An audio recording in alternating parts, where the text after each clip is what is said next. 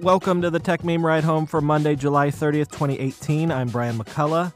Today, the king of the Bitcoin miners mulls an IPO, not an ICO. The prediction market Augur gets really kind of dark. A Netflix for gadgets and a Dallas Cowboys for esports both raise money. Advice for Twitter and Facebook and why autonomous cars need to talk to us. Here's what you missed today in the world of tech.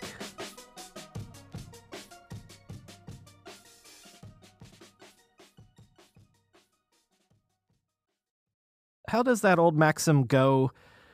The surest way to get rich in any gold rush is not to mine for gold yourself, but instead to sell the miners the picks and the shovels. Well, Jihan Wu and Mikri Zan apparently took this to heart, and it certainly looks to be paying off for them. Wu was a financial analyst and a private equity fund manager, and Zan had founded a streaming television startup when, in 2013, the pair founded Bitmain. Bitmain, which is headquartered in Beijing, is the biggest supplier to cryptocurrency miners in the world. Bitmain designs custom ASIC chips, which are favored by crypto miners. So essentially all of those Bitcoin mining rigs, or at least a fair number of them, are designed and sold by Bitmain. And yes, I know that saying an ASIC chip is a custom chip is a bit redundant. Please don't at me. By the way, Bitmain also runs Antpool, one of the largest Bitcoin mining pools, but it's those Bitmain-designed chips that are apparently the key to Bitmain's success. And apparently it has been a success.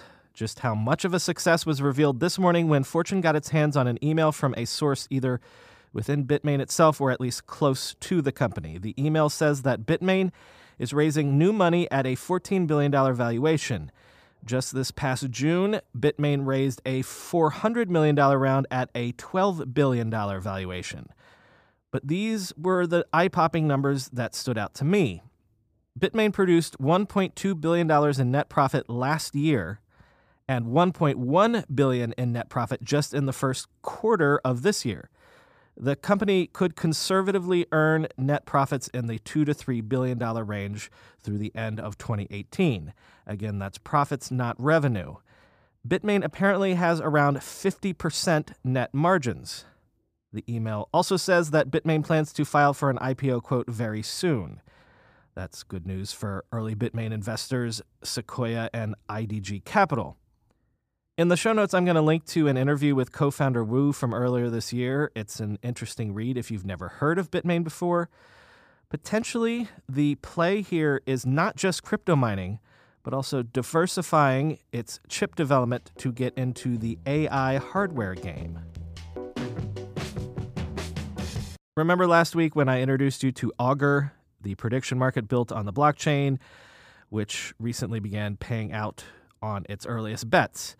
Well, CoinDesk is reporting on the newest wave of bets and predictions that you can wager on, which are popping up on Augur right now, including things like markets trying to guess the likelihood of assassination for public figures or the number of days until the next mass shooting occurs. The obvious moral problem with this is that essentially if such prediction markets got large and valuable enough, they could, in essence, be financially incentivizing murder, a sort of reverse life insurance policy, if you will.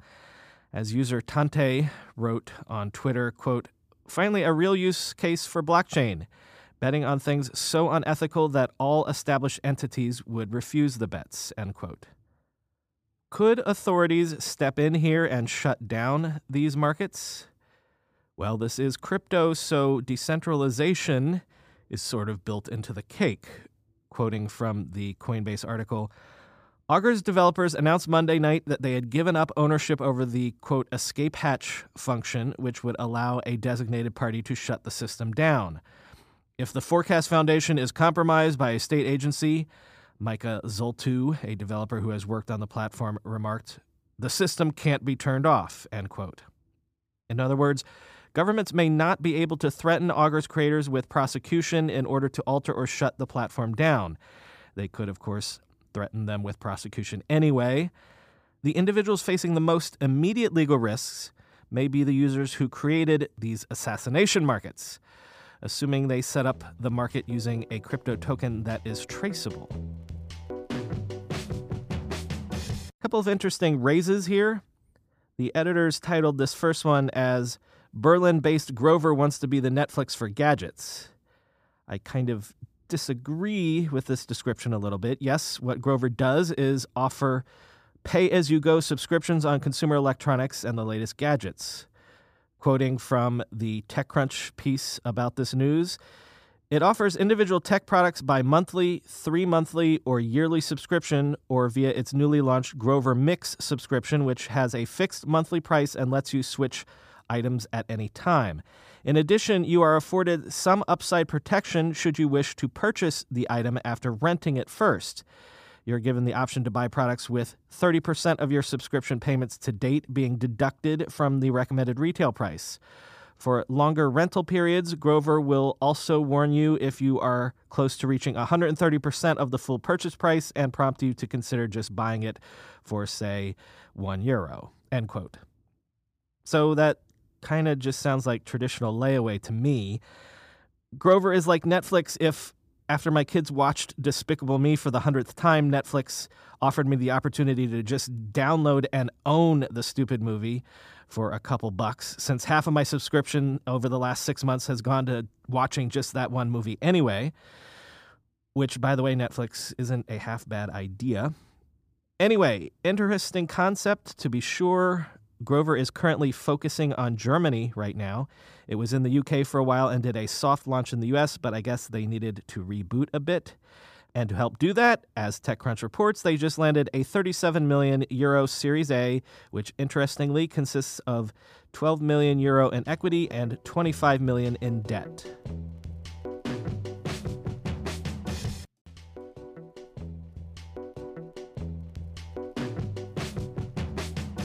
And another story of a raise from a company you might not have heard of. The company is called Swift, and it raised a $37 million Series A led by Bessemer Venture Partners and others, including Yahoo co-founder Jerry Yang and one Stephen Curry. But Swift probably isn't even the name that it is most well known for. Swift is best known as the parent company of Team Solo Mid, one of the best-known esports squads in the world. Team Solo Mid was one of the 10 inaugural teams in the North American League of the League of Legends esports enterprise. It costs $10 million just to field an esports E-team in that E-League. The company was founded by 26-year-old Andy Din, who started Team Solo Mid at 17 years of age before transitioning from professional esports competitor to, well, I guess, front office management. So given all the earnings disasters last week, a lot of people had some unsolicited advice for Twitter and Facebook going forward. In Recode, Kurt Wagner and Ronnie Mola explicitly said Twitter needs to learn to multitask. Focusing on cleaning up the spam and cruft and trolls on their network is great. And, quote, Twitter's health is by far the most important thing the company can and should be focused on. Without a network of people who want to use the product and who feel safe using the product, Twitter will always just be what it is. A great way to get news, but a terrible place to talk about and debate that news. That said, is cleaning up Twitter such a demanding job that the company can't continue to make, quote, product improvements designed to deliver growth in audience and engagement, end quote? Twitter is not a new company. It's been around for more than 12 years and has more than 3,500 employees. It seems reasonable to expect it to be able to do two things at once, end quote. And as for Facebook, in TechCrunch, Josh Constein says unskippable video ads in stories could be the strong new revenue driver that the company needs. Quote, if the stories social media slideshow format is the future of mobile TV, it's going to end up with commercials. Users won't love them, and done wrong, they could pester people away from spending so much time watching what friends do day to day. But there's no way Facebook and its family of apps will keep letting us fast forward past stories ads just a split second after they appear on our screens, end quote. Constein says that unskippable ads are probably inevitable since Facebook could charge more for them, but he expects them to be rolled out slowly, the way the company did with autoplay videos in the news feed. Finally, Ben Thompson was on vacation last week, so he missed all of the excitement. In his Monday post on Stratechery this morning, he took a lengthy deep dive looking at the Facebook situation from several angles, but he concluded in an upbeat way, at least from a Facebook perspective, quote, "For all of the company's travails and controversies over the past years, its moats are deeper than ever. Its money-making potential not only huge, but growing both internally and secularly. To that end, what is perhaps most distressing of all to would-be competitors are, in fact, this quarter's results. At the end of the day, Facebook took a massive hit by choice. The company is not maximizing the short term. It is spending the money and suppressing its revenue potential in favor of becoming more impenetrable than ever." Also, do you remember when we talked about Amazon's earnings last week? I mentioned how Amazon has turned on the advertising spigot, allowing brands to advertise their products on the Amazon website itself, among many other places. Gee, selling real estate on your website to brands. Crazy idea, right? So crazy that Reuters is reporting that retailers like Target, Walmart, and Tesco are increasingly doing similar things, selling ads and search keywords on their websites to consumer goods companies. Quote, "Specifically, they are selling more ad space, pop-up banners, and search bar keywords to consumer goods companies such as Kraft Heinz Company and Procter & Gamble Company. These makers of everything from soap to shampoo are investing more to advertise on retailers' websites where people who already have an intent to buy are guided to specific products using their individual shopping habits," end quote. So they're using all of that data about our buying habits, data collected on their own websites, the way Amazon has done it for 20 years.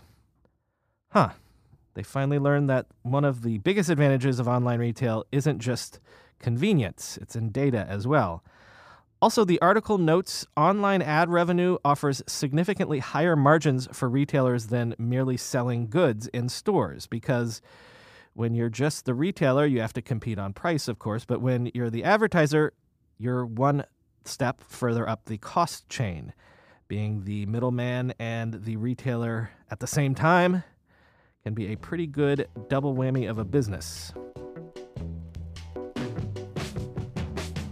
So there's another self-driving car startup out there making real-world ride-hailing test drives on the real-world roads of Frisco, Texas.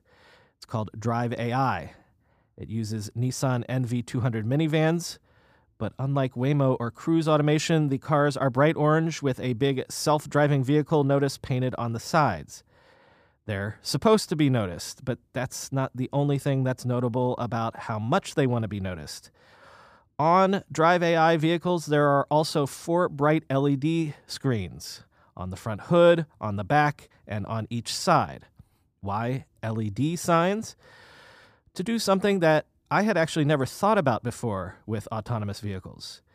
Communicate the car's intention to other vehicles and even pedestrians. According to The Verge, quote, "There is a list of canned messages that are displayed on the screens depending on what the vehicle is doing or who is driving it. Waiting shows on the front and side screens, and crossing shows on the rear with a moving graphic of a pedestrian walking when the car is stopped for pedestrian crossings. Going displays on the front and side screens as the vehicle starts driving from a stationary position with a moving graphic of the van driving. Entering/exiting shows on all screens with a moving graphic of a person entering and exiting the vehicle. Human driver shows on all screens whenever the vehicle is in manual mode," end quote. Apparently, Drive AI considered adding emojis as well, but thought better of it. So the thing that I had never thought about was, if I'm behind the wheel, I can do things like make eye contact with another car when we arrive at a stop sign at the same time. No, you go first. And I can wave at pedestrians to let them know I see them and they can cross in front of me. And, of course, I can use other more stringent methods involving rude gestures or a solitary finger if somebody has especially displeased me. But in an autonomous vehicle world, communicating the vehicle's intentions to non-robot actors will still be important. I mean, at some point the computer cars will be able to talk to each other, but for a long, long time, they're still going to need to talk to humans in the real world as well.